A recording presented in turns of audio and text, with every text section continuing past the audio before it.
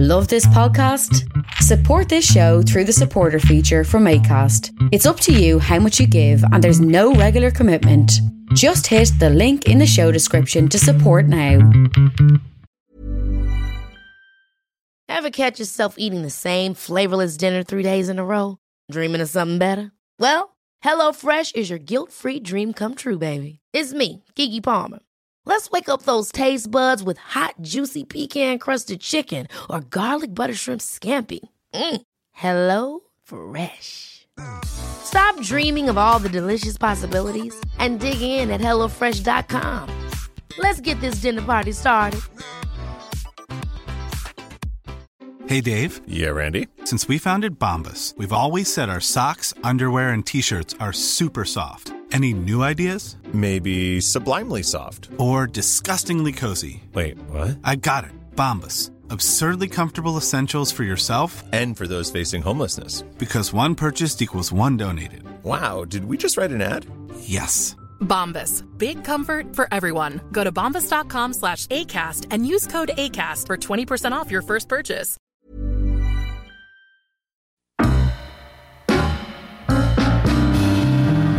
This Saturday, November 8th, Hamilton's B.A. Johnson and Lee Reed play the Jane Bond in Waterloo. Coming up later this month at the Starlight, Bad Bad Not Good play November 18th, and Sloan perform on November 20th. Jane Bond is located at 007 Princess Street, and the Starlight is just around the corner at 47 King Street in Waterloo, Ontario. For complete listings and information, visit janebond.ca or starlightsocialclub.ca.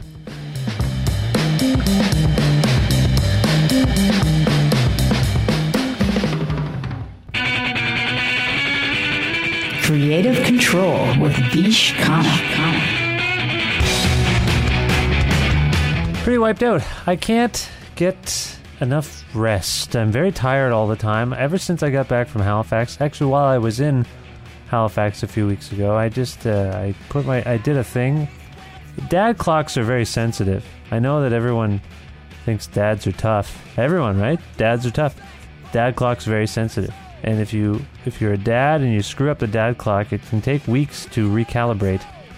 And that's what's happening to me. I spent the 5 days having the time of my life, staying up late and doing stuff, and then now I'm still tired. I can't get enough sleep is what I mean.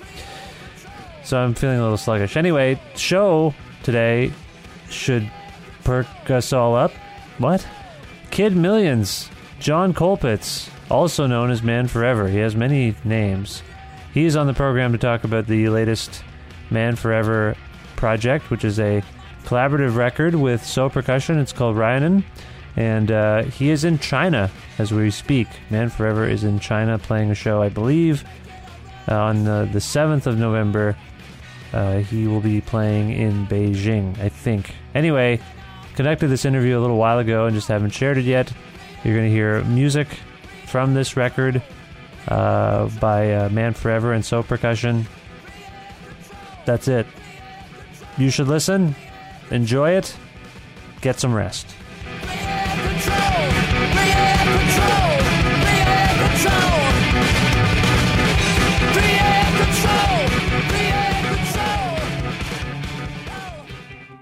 This episode is brought to you by Pizza Trocadero, the finest pizzeria in all of Guelph, Ontario.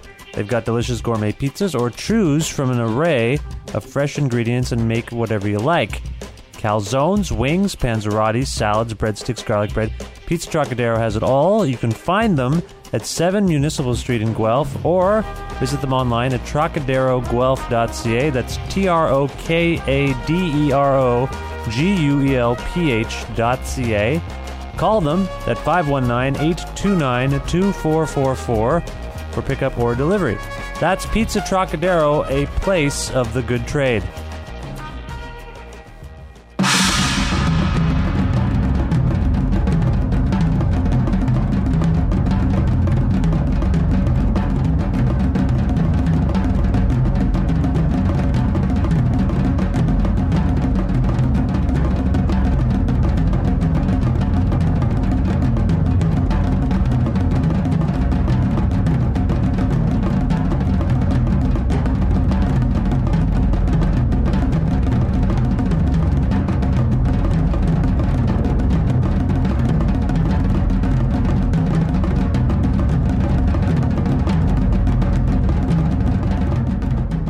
John Colpitts is a prolific and skilled percussionist based in New York City.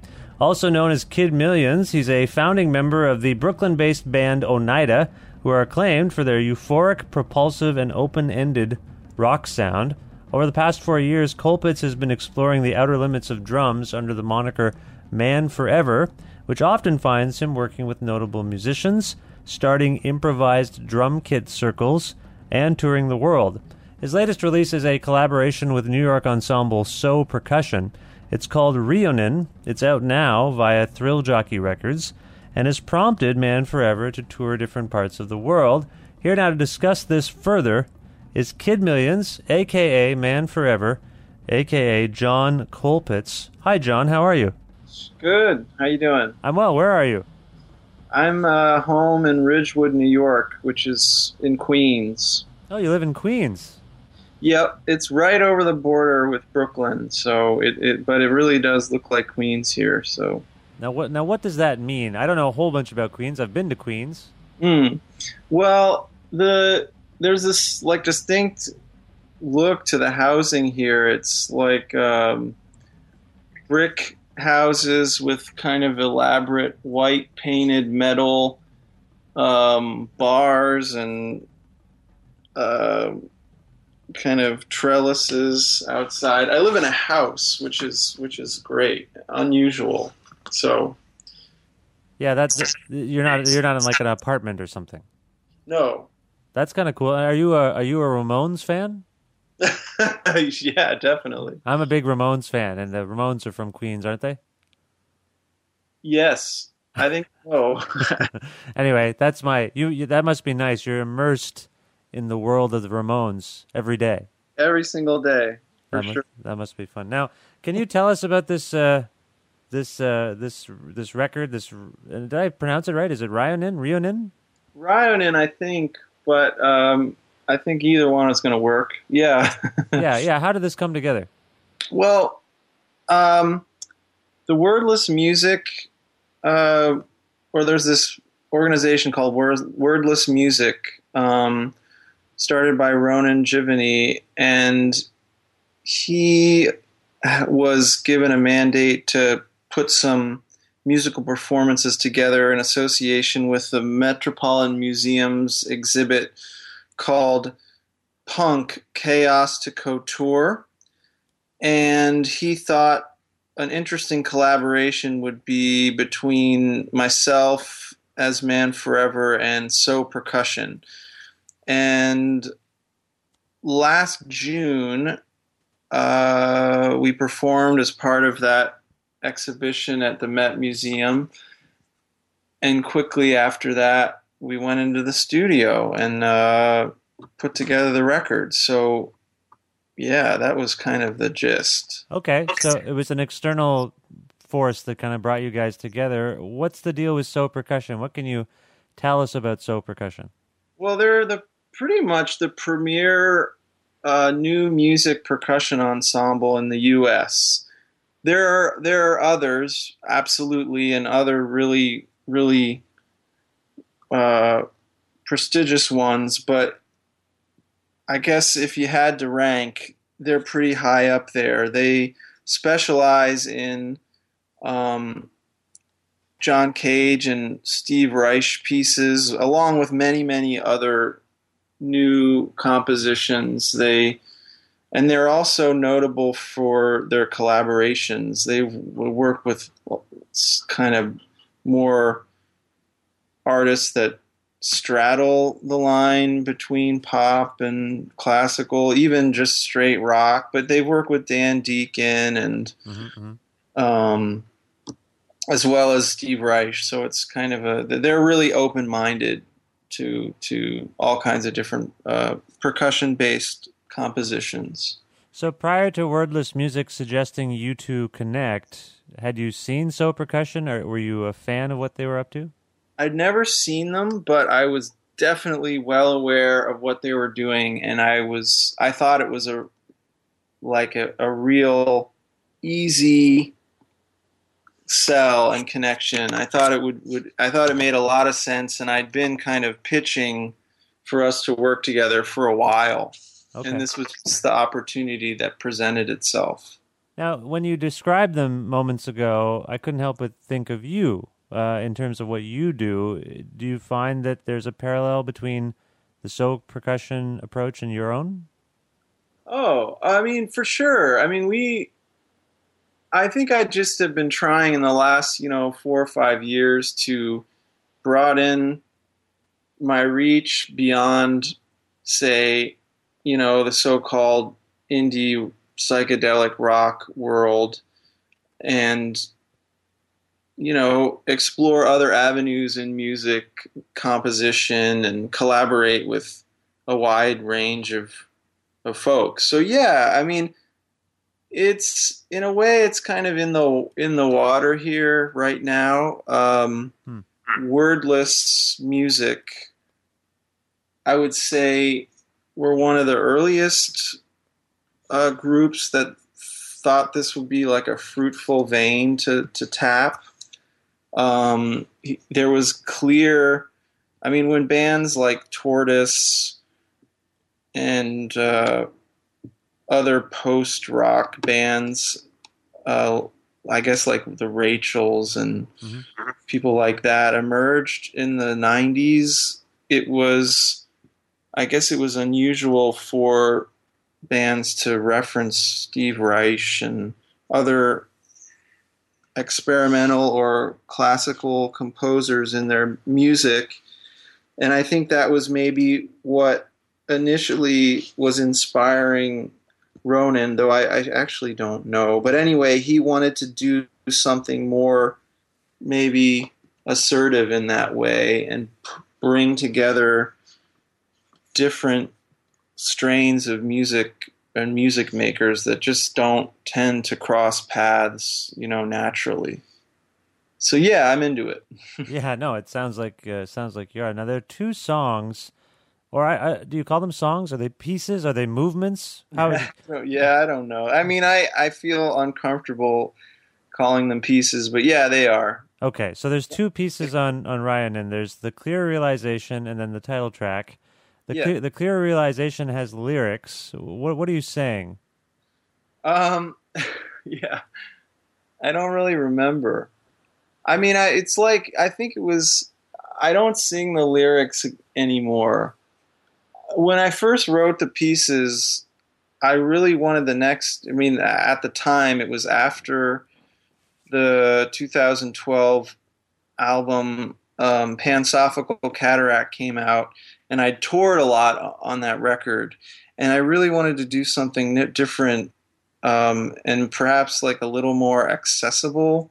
That earlier record had me just playing single stroke rolls with other drummers in tandem, out of phase with each other for like 30 minutes. I didn't play drum set at all. There was no vocals, and I thought, I'm going to try to write some pieces with drum set, and I'd like to try to incorporate singing into the new pieces. So that was the impetus. I mean, I think I don't remember what I was singing. Now, how can you not remember what you were singing? I'm a little baffled by this. I mean, the record exists. Do you want me to play some of it for you so you can hear what you were singing, or do you is this not something you wrote down? Did it happen in the moment? No, I did write it down. I wrote it down. I think I was just meditating on a feeling of detachment, maybe. And connecting that with, different realms, say personal interaction, and then like technological interaction that we're having. Like, I thought about the idea of drones kind of hovering over everybody. So maybe that was what was going on initially. But yeah. There does seem to be some, within the lyrics anyway, some interface between us on Earth and maybe the sky above, some kind of spiritual entity that might be, overarching entity that's overseeing things? Am I close to? Well, the whoever's watching is not spiritual. It's just us. So it's not really. It's like a loop. It's closed. It's not satellites or something. I saw it as this relationship between something beyond the planet, like a conversation between you and something beyond. No. It's not that. No. That's the problem.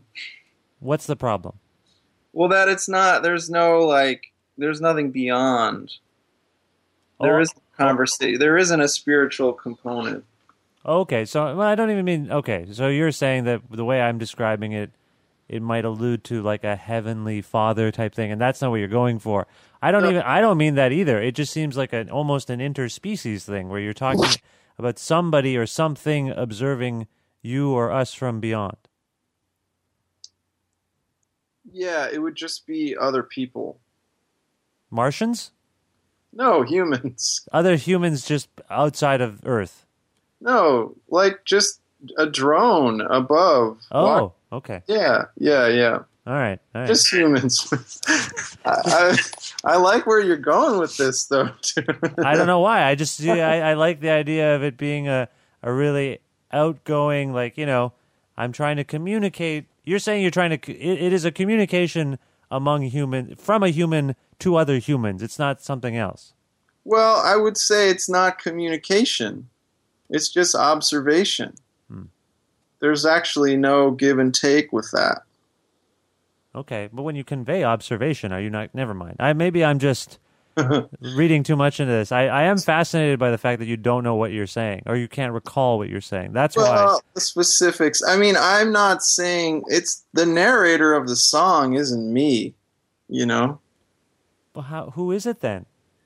Just a narrator that I created. Oh, I see. Oh, that makes sense. Okay. That is. Yeah. Okay.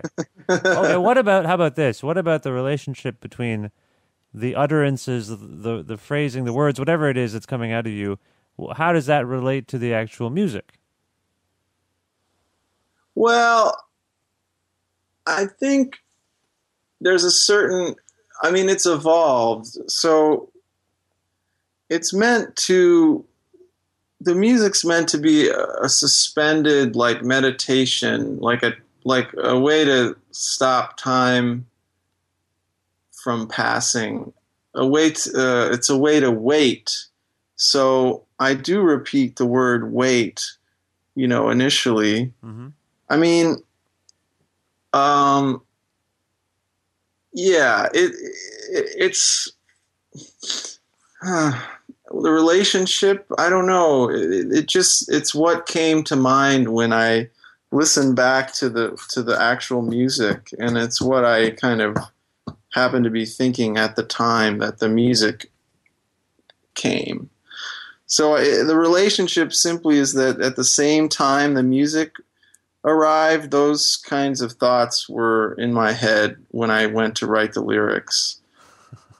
John, you seem like a fellow who might have a slight frustration with someone asking you to articulate a thing when the thing is the thing.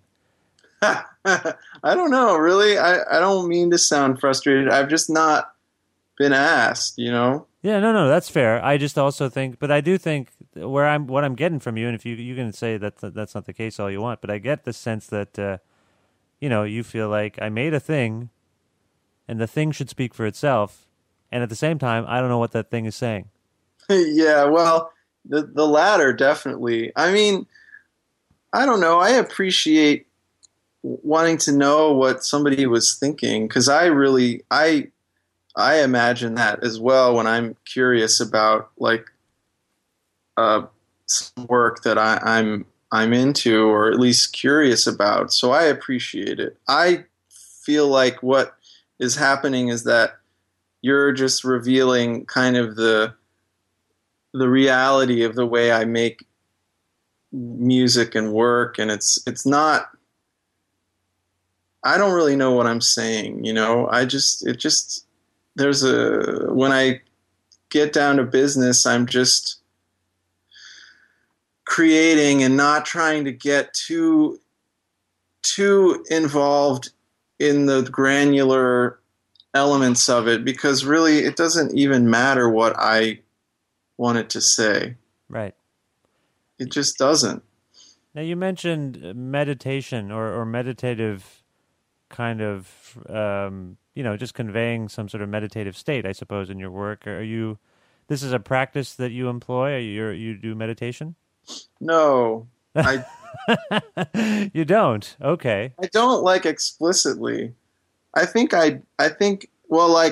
don't have any, I have no practice, right? Like, I've not studied it, but I imagine that somewhat, like, from just having a sense of what it is, that, yeah, some of what I do must have parallels. And it's a good word, and it definitely applies to how I experience, music, how like the best music, or the music that kind of resonates best with me, I would say would be kind of meditative.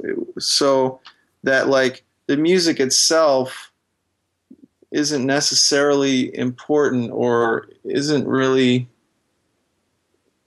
resonating in a way where it's like, wow, this is moving or powerful. The being moved kind of occurs with my own thoughts, and I may not even be thinking about the music, but it would allow me to say, meditate on, being alive in a way that, like, most interactions that we have now, they're distractions, like the world of the digital world is like a distraction from living. So you're talking about getting into a zone, getting into some focus, which particularly as a drummer you really need to do. Yeah, for sure. It used to be like not like getting into that so-called zone or focus was like innate. Just for me, I just got there. Now it's a real struggle. Maybe it's just because I'm older. It just takes so much more energy and effort. But yeah.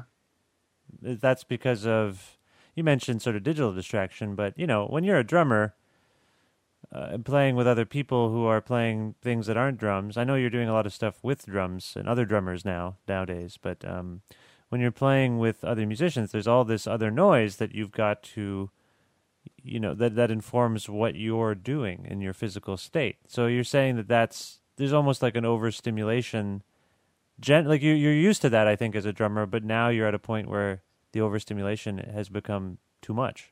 Well, no, I mean, just say, I'll be more specific, say, for the clear realization, like playing that piece.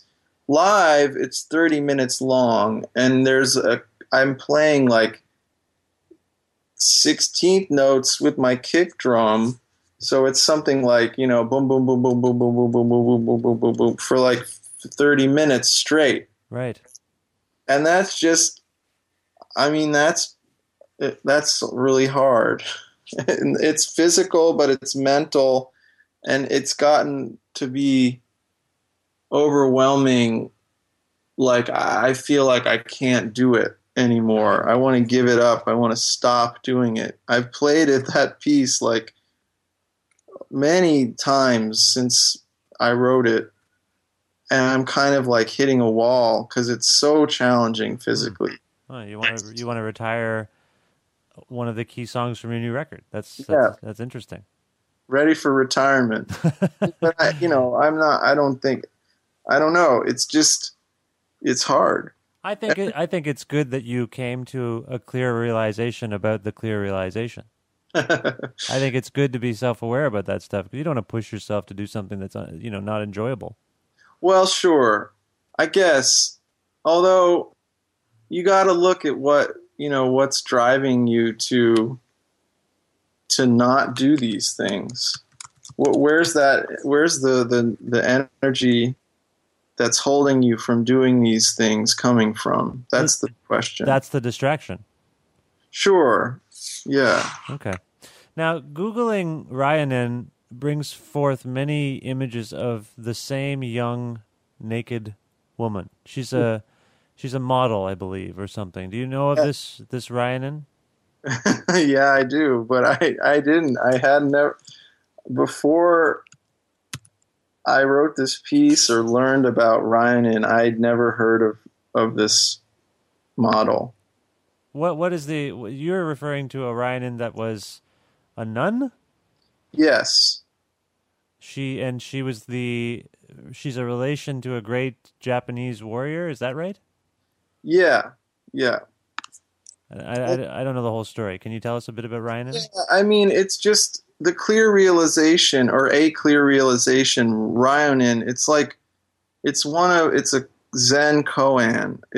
I found it in a book like that reprinted them called Zen Flesh, Zen Bones, and it really resonated with me because it challenges so many assumptions you might have about, well, I don't know you, but I might have about Zen and Buddhism and men and women and sexism and violence, and it's not a nice koan. It's not beautiful. It's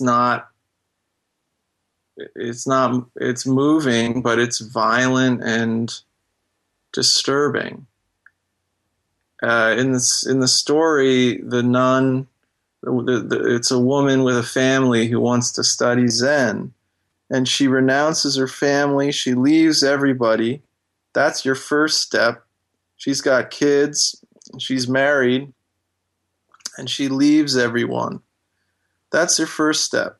Next step. So you're like, okay, wow, that's challenging to consider, like somebody renouncing responsibility to other people. Then she wants to go study Zen, and the teachers say that she wants to study with say, oh, you're too beautiful, you're too distracting, I'm sorry, but I can't teach you. Which is a whole nother layer of like, okay, that's fucked up and misogynist or sexist or whatever you want to call it, or just, And then in order to study with these people, she takes a hot poker and burns her face. And then she's accepted into these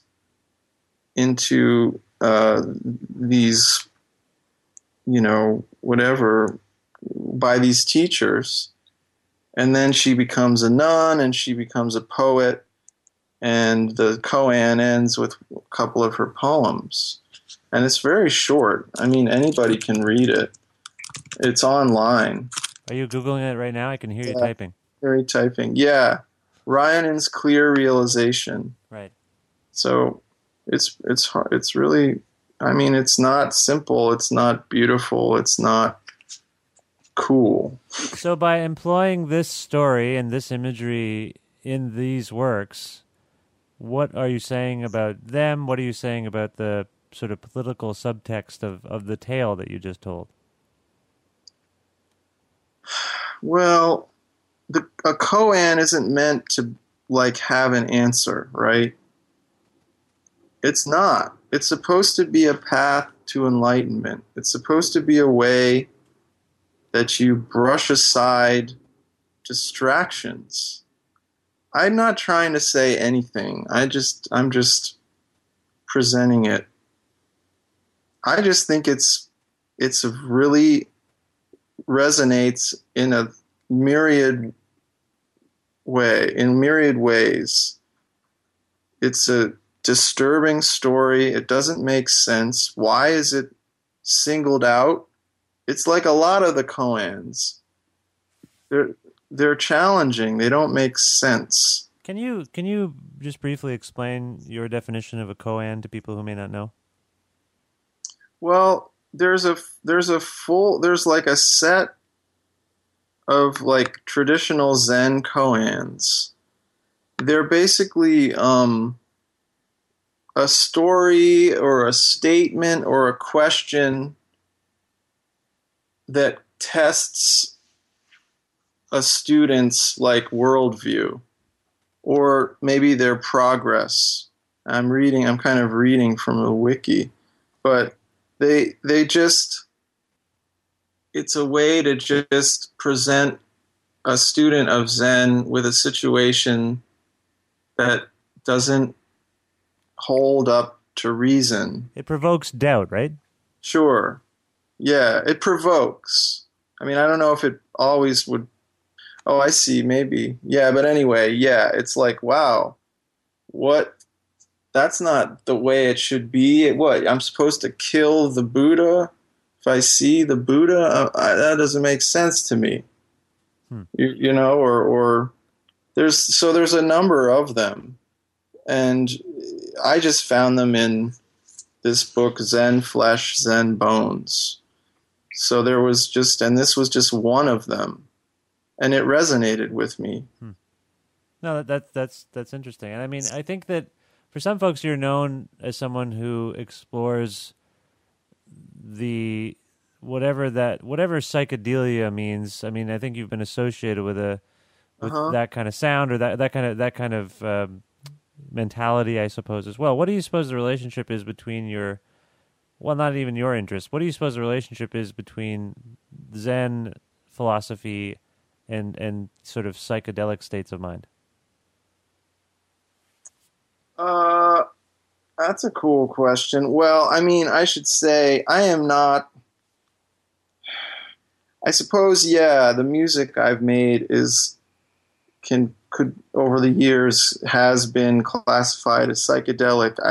I mean, I don't do drugs, so you know, I mean, I think it's in the cliched sense. You know, it's a way of disassociating yourself with the kind of given, translated material that you're like the stuff your senses are translating and that your mind is translating. Psychedelia or psychedelics would kind of disrupt that translation and kind of present you with a new set of realities or ideas about what you're seeing or feeling or hearing that do not easily coexist with your assumed sets of assumptions or your sets of senses or sensory translation or whatever. Right. So in the same way, Buddhism and Zen Buddhism specifically would be disrupting your assumptions about, you know, reality or living in similar ways, I guess. But it's way more disciplined. Like psychedelic and the psychedelic movement is like bullshit. It's like a way of attaining enlightenment through like a shortcut. Right.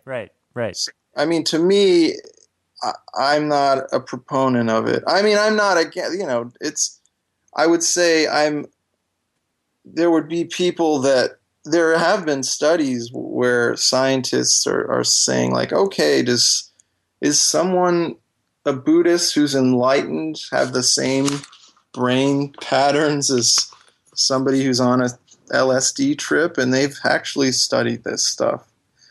But I don't know, you know, to me, you know, whatever. It's not something, I'm not really a psychedelic. I have no knowledge of that world. I couldn't even pretend, you know. That's fair. But I do think, I mean, this sort of leads nicely into a route into your past a little bit. I'm curious about what first sparked your musical interest and maybe how that interest, you do seem to be someone who is, if not buying it, you're at least interested and immersed in notions of alternate routes or alternate trains of thought. So I'm curious about how that mentality relates to your first memories of being interested in music. Oh, yeah. Well, my first exposure to music was through this program that my parents put me through when I was like very young. I would say 4, 5, 6. It was a program in like Sharon, Connecticut that was called Music for Children. And it was based off like music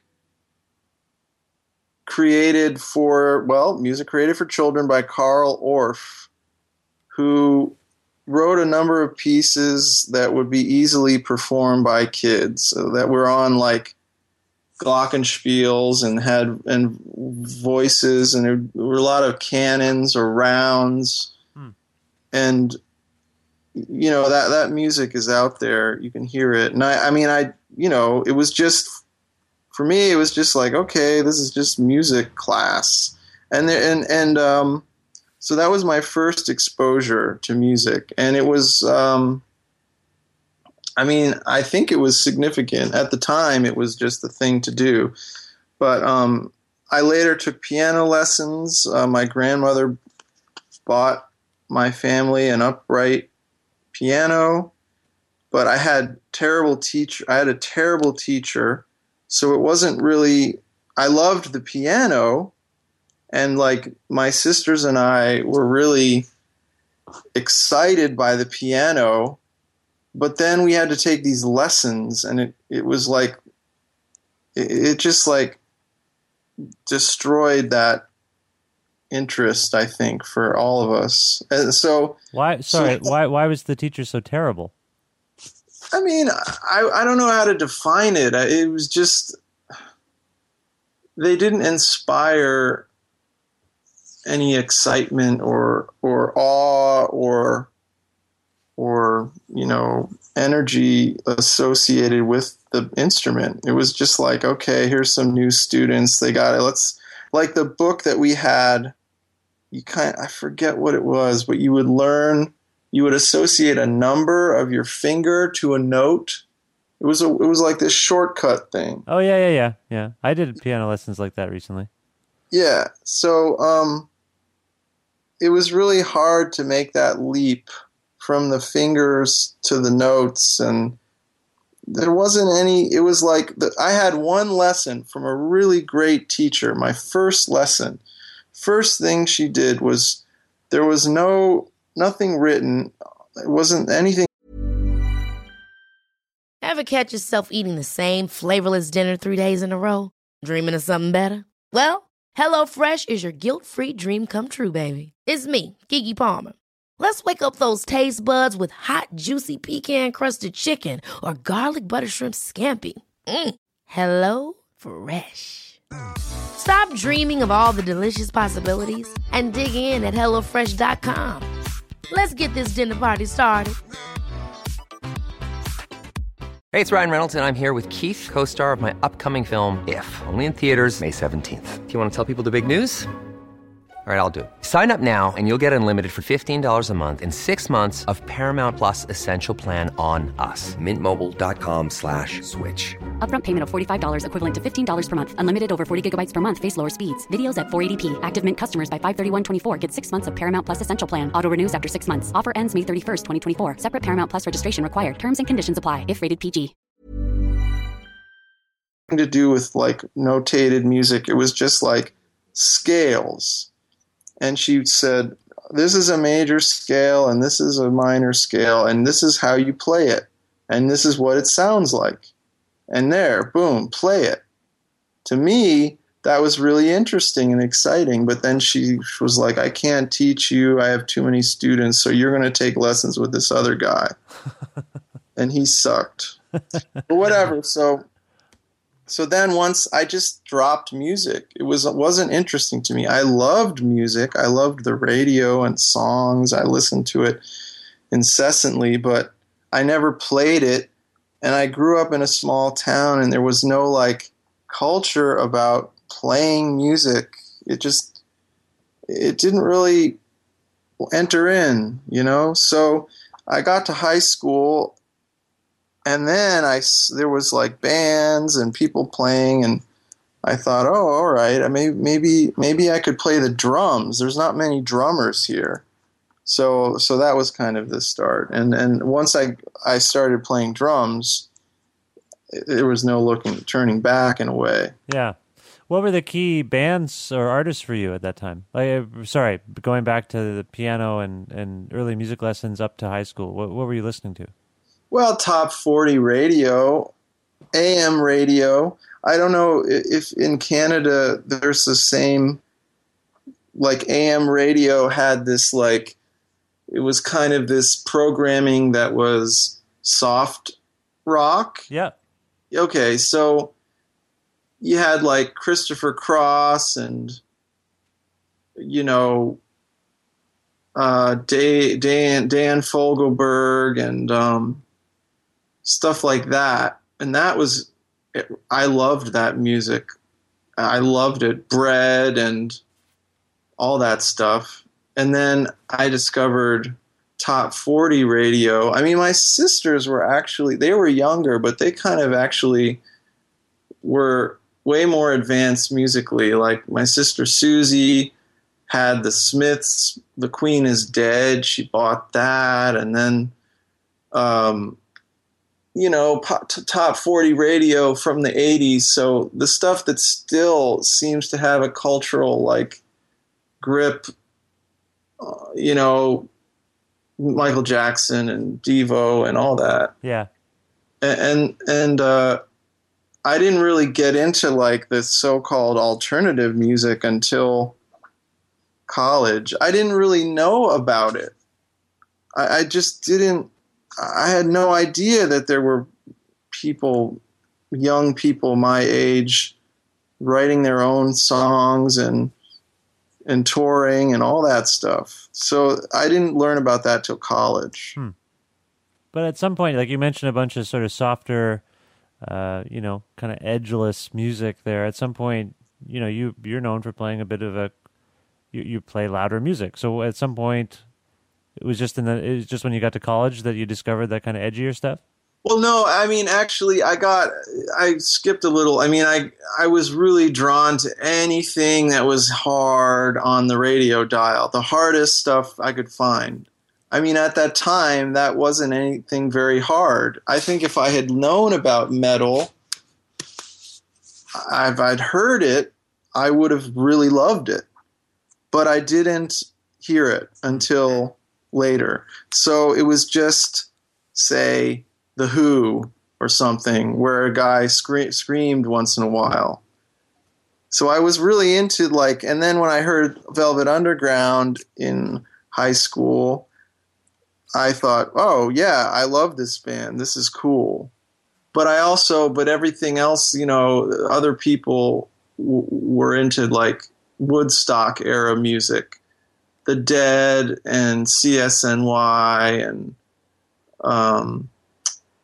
Jefferson Airplane and Van Morrison, Dylan. There wasn't anything cool. Anything after that era was not considered cool. So I was not exposed to it at all. I see. Okay, but then did you say in high school you started playing drums? Yes. And what were the first bands you were in kind of like? They're like cover bands. Like we played The Dead and Van Morrison and Traffic and, we played GNR, I suppose. But yeah, it was like that. I went to prep school, so it was like a real isolated, what's the word? Reactionary environment. There was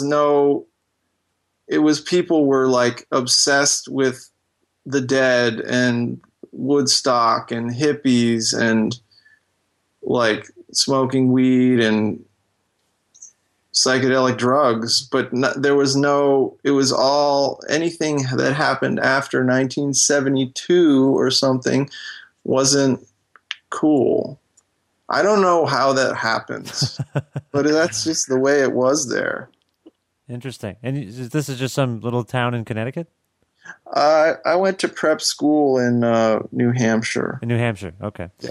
Now, at some point, well, actually, I have no idea. At what point did Oneida first come together? Well, Bobby and I from Oneida met in prep school. We made an album that was in Oneida our senior year when we went to separate colleges but stayed in touch, and Oneida kind of formed when we both moved to Brooklyn in 1996 or 97. What brought you to Brooklyn? It was just that Bobby was moving here with a friend and asked if I wanted to come. I mean, that was it. I had no plan. I had none after I graduated, so I just came. Okay. I just came along, yeah. So the first thing you did together wasn't Oneida? No, it was something in high school. What was it called? Mongrel. Mongrel. Did you make did you make recordings or? Yeah, there's a record. There's a record. Oh, okay. Yeah, I mean, you can't find it, but we made an album. We didn't like press it up or anything. Where did it end up? I think we have copies. Maybe the school, we did an album as like an independent study. It was like for credit. Oh, wow. Yeah, so they probably have a copy there. There's some good songs. I mean, I didn't write them. I was just the drummer. Bobby he's a great songwriter. What was the name of the album? I don't remember. That's a good question. Okay. It wasn't called Number 12 Looks Like You. No. Okay. I just looked up a band called Mongrel that has Number 12, or maybe the Number 12 Looks Like You. Or maybe that's the name of the band and the album is called Mongrel. Anyway, I was trying to find it. Just because I like a challenge, and you said that I couldn't find it. I wanted to try to find it. Well, there's one called, there looks like there's a female-fronted aggressive punk rock metal band from Massachusetts. But, yeah, I think Mongrel, the name, we just came up with it at the time. We really didn't. We played a couple shows, All right. I won't look. I'm not going to look anymore. I'm just doing a quick search. All right, so Mongrel, what did Mongrel sound like? We sounded like, I would say, alternative rock of that time. Okay. So it would be like a bit tongue-in-cheek, maybe like Joy Division, Robin Hitchcock, the Feelies, stuff like that. Okay, so this is, what did you say, 97? No, 96? 96. Oh, this was high school. Oh, this was even high school. Oh, I'm sorry. 1990, 91. Oh, okay. Yeah. Oneida was, first record's around 97 or something, right? Yes. Okay. I'm just making sure. All right, so what was the kind of basis of Oneida in terms of what you wanted to convey? Like, did you have an articulation of the sound you wanted to produce together? Well, the band started actually between myself and a guy I knew in college, Pat Sullivan. We just started because I ran into him at a party and I just said, hey, we should make an album. Let's do it. And unlike a lot of drunken promises at parties like that, we actually did it. And there happened to be a guy I knew who had a record label, and we gave him the mixed album, and he liked it. So he put it out, and that was the start. We had to come up with a band, and that's how I got Bobby involved and Jane. They stepped in to be part of the touring band. Okay. And that was the start, yeah. And now, what is the current state of the... I mean, you guys have made a billion records. For some reason, at some point, people thought you were kind of done. But you put out a record in 2012? Yeah. And so, like, it's a thing, right? It's not. Yeah, it's active. I don't know where people got the impression we were done, but we're still. We just did a tour. We played Toronto not like last week. Oh, you did not, did you? Did I miss you guys in Toronto? You did. What the heck? I don't know. It's been a bit busy around here. I wish I had known that. We could have done this in person. Oh, okay. I didn't even. That's my fault. You know what? You're going to be even more angry. Uh-oh. I slept in Guelph. What? Did you stay with Bri? I stayed at Bri's house. Oh my God. Wasn't there. What the hell? That's ridiculous. I'm thinking about this now and just realizing how stupid. Anyway, whatever. No, it's fine. We're talking now. It's fine. Yeah. I just, to be honest, it's been a busy time here too. So obviously we've had trouble connecting. Anyway, all right. So Oneida, am I wrong? Like, is that a lot of people thought the band was taking some kind of hiatus, but you never were? No, we haven't. Okay. Now, where did Man Forever come from in terms of, just in terms of Oneida is still going? What made you? What compelled you to put together this Man Forever project? Basically, I was asked by the owners of Secretly Canadian to do a solo album. At the time, they had a kind of a smaller vinyl-only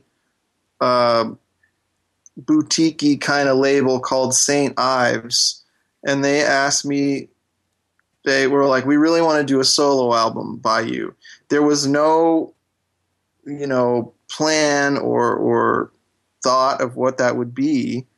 And I said yes right away because I'm not one to turn down opportunities, hopefully. At least that's what I think. And so I said I would do one, but I didn't have any idea of what it would sound like or what it would be. And I kind of struggled for 8 or 9 months, like recording a little this and that and trying to figure out of what Man Forever could possibly be. And I'd almost given up. And I went to a concert thrown by a friend of mine's group. His group's called the Fireworks Ensemble. And they did a concert at Miller Theater at NYU that was the Ulrich Krieger transcription of Lou Reed's Metal Machine music. And he just transcribed that record for kind of chamber orchestra. And my friend Brian Coughlin was the leader of Fireworks Ensemble, and he was like, "Yeah, man, you should come to this." I've known Brian since we were 4 or 5 years old, so we've been friends for forever. And so I went to the show, and before the show, I was reading Ulrich Krieger's program notes about how Lou Reed had actually made Metal Machine music, and I learned that he had tuned the guitar to kind of a open chord, and he'd leaned a bunch of guitars up to different amps to get different ranges of feedback, and feedback is just overtones, resonating right at different frequencies. So once Ulrich Krieger got the tunings from Lou Reed, because Lou Reed, I think, kind of participated in the project, he was able to decode a lot of the material, recorded material, because it's actually not noise. I mean, people call that record a noise record, but it's not noise. It's overtones, and it's tape speed manipulation. Like some of the tracks he plays speeded up, and some are slowed down. So you have a really wide range of recorded material, but it's all like guitars kind of feeding back. So once I read that and had a sense of, wow, okay, this is how he did this, then I saw the performance, and during the performance I was reminded of some conversations I'd had with Brian Chase, the drummer of the Yeah Yeah Yeahs, about tuning drums based on a just intonation scale, which would be kind of the Pythagorean scale versus the Bach, the well-tuned piano scale, which is not a natural tuning scale. There's anyway, it's a long conversation, but I just thought, Brian is really into tuning drums, and this is how Lou Reed made his record. I'm going to make a record like a Metal Machine music, but for drums. And I went into the studio and did it the next weekend, and manipulated tape speeds, and I did it to tape. And that was what the record became. And so that album came out in 2010, and it had a small but or modest impact, but it had an impact on a small scale. I got a nice write-up in the New York Times, a feature, and a lot of cool press and reviews, and I actually played it live a bunch, and it kind of opened some doors and gave me an avenue to make my own music, exclusively my own. Yeah. That's fascinating, isn't it? That you'd been making music at that point in Oneida for about 13 years, and certainly a strong underground following. But then you do this thing. I mean, I assume Man Forever, when you say open some doors, you're talking about the New York Times. At some point, you ended up on TV with Yo La Tengo, didn't you? Oh yeah. Well, yeah. I don't know if that had to do with Man Forever, but yeah. I mean, Yo La Tengo's been really kind to Oneida over the years, and I think that was more connected to that. But James McNew from Yola played on the first Man Forever record for Thrill Jockey, which came out in 2012. Right. So yeah, they've been real close and great supporters of Oneida and of my music, and so that was just a lucky, really cool opportunity. No, that's great. I mean, I think things are going really well for you. You're having sleepovers in Guelph, you're playing with Oneida, you're doing stuff with Man Forever. It's all good. What's coming up next for you? Well, I'm getting the test pressings for a duo album that I did with Jim Sauter from Borbido Magus. Borbido Magus is considered the first noise band, kind of. They started in New York in the early 80s. It's 2 saxes and guitar, and they have a long, storied history, and I'm playing with one of the sax players. I have some more touring plans with Man Forever, a few more U.S. shows, and then hopefully some dates in Europe. We'll see. Mm-hmm. I'm playing with the Boredoms. It's a Japanese, yes, rock. We know I shouldn't say everyone, but the Boredoms are legendary. Yeah, so I'm playing with them next month in Japan. I'm doing a duo performance with Jay Spaceman of Spiritualized in New York in late October. Wow. And I've got a bunch of other things working on. Oneida's working on finishing an album with Rhys Chatham. Oh, wow. we're also finishing our own album. I do a project called People of the North with Bobby from Oneida, and we just had a EP come out called Judge a Man by His Fruits, and then we're working on a new thing that's coming out next year. So yeah, there's always all kinds of stuff going on. Yeah, man, you sound really, really busy. Now, the one thing I am aware of, which you didn't touch on, and I don't know what the status is, but you were making a record with Bry Webb, right? Oh yep. I was, and I think my part is done. Bry needs to finish up some lyrics and conceptualize the project a little bit. I think that's my understanding. I'm happy to step in and lay some more drums down, but I think my role is done with that. Is it essentially a guitar and drums thing, or how? There's bass too. Yeah. It's his songs. Okay. So it wasn't so much a collaboration, but he was into my arrangements for drums. So okay. Yeah. So that's in a holding pattern. Yeah, it's in the works. I think Bry is, well, I don't know. I think he's gonna maybe tackle that next. I'm not sure. Yeah, it's who's to say. He's a busy guy too. You guys are both really busy. I hope he finishes it. I'd love to have that come out. It would be great. Yeah, I can't wait to hear what's going on with it.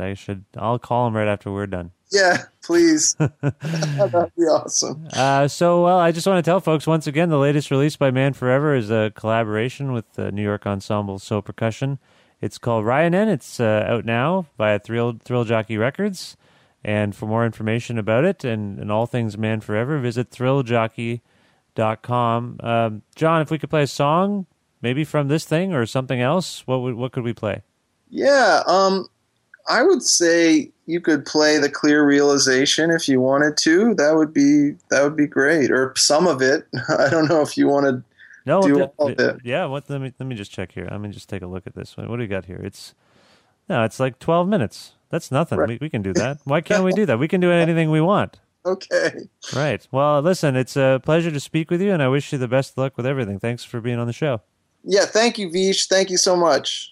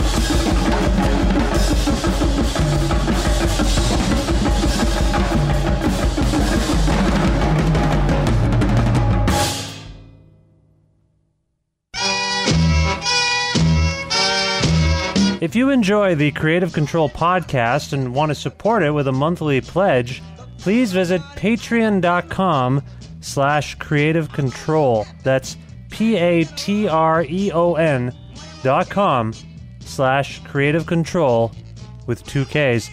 You can pledge $1 a month or $4, $8, $30, $50, $100 a month, whatever you want. There are gifts and incentives to pledge. But more than anything, you can keep the show going. There's no other revenue stream for this podcast. I've been doing it for my own fulfillment and to contribute something to the culture. But I think it's time to see if I can generate some kind of salary from all of this work. So, if you appreciate Creative Control, again, please consider pledging a monthly amount. All of the info you need is at patreon.com/Creative Control. Thank you.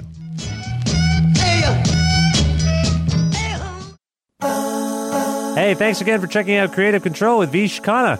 You can email me about the show at creativecontrol933@gmail.com. That's creative with a K, control with a K, 933@gmail.com.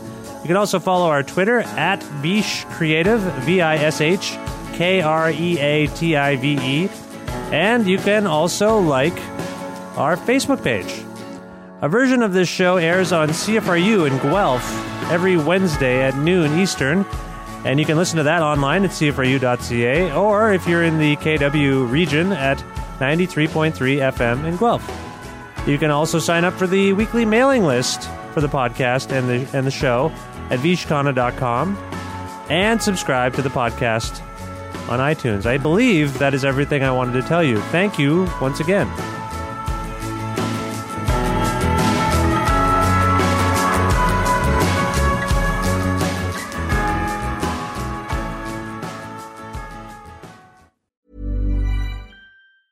Ever catch yourself eating the same flavorless dinner 3 days in a row?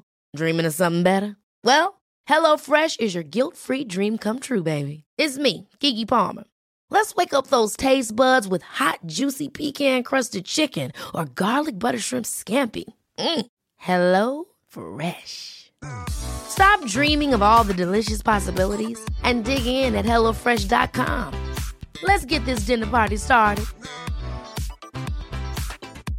Hey, it's Paige DeSorbo from Giggly Squad. High quality fashion without the price tag. Say hello to Quince.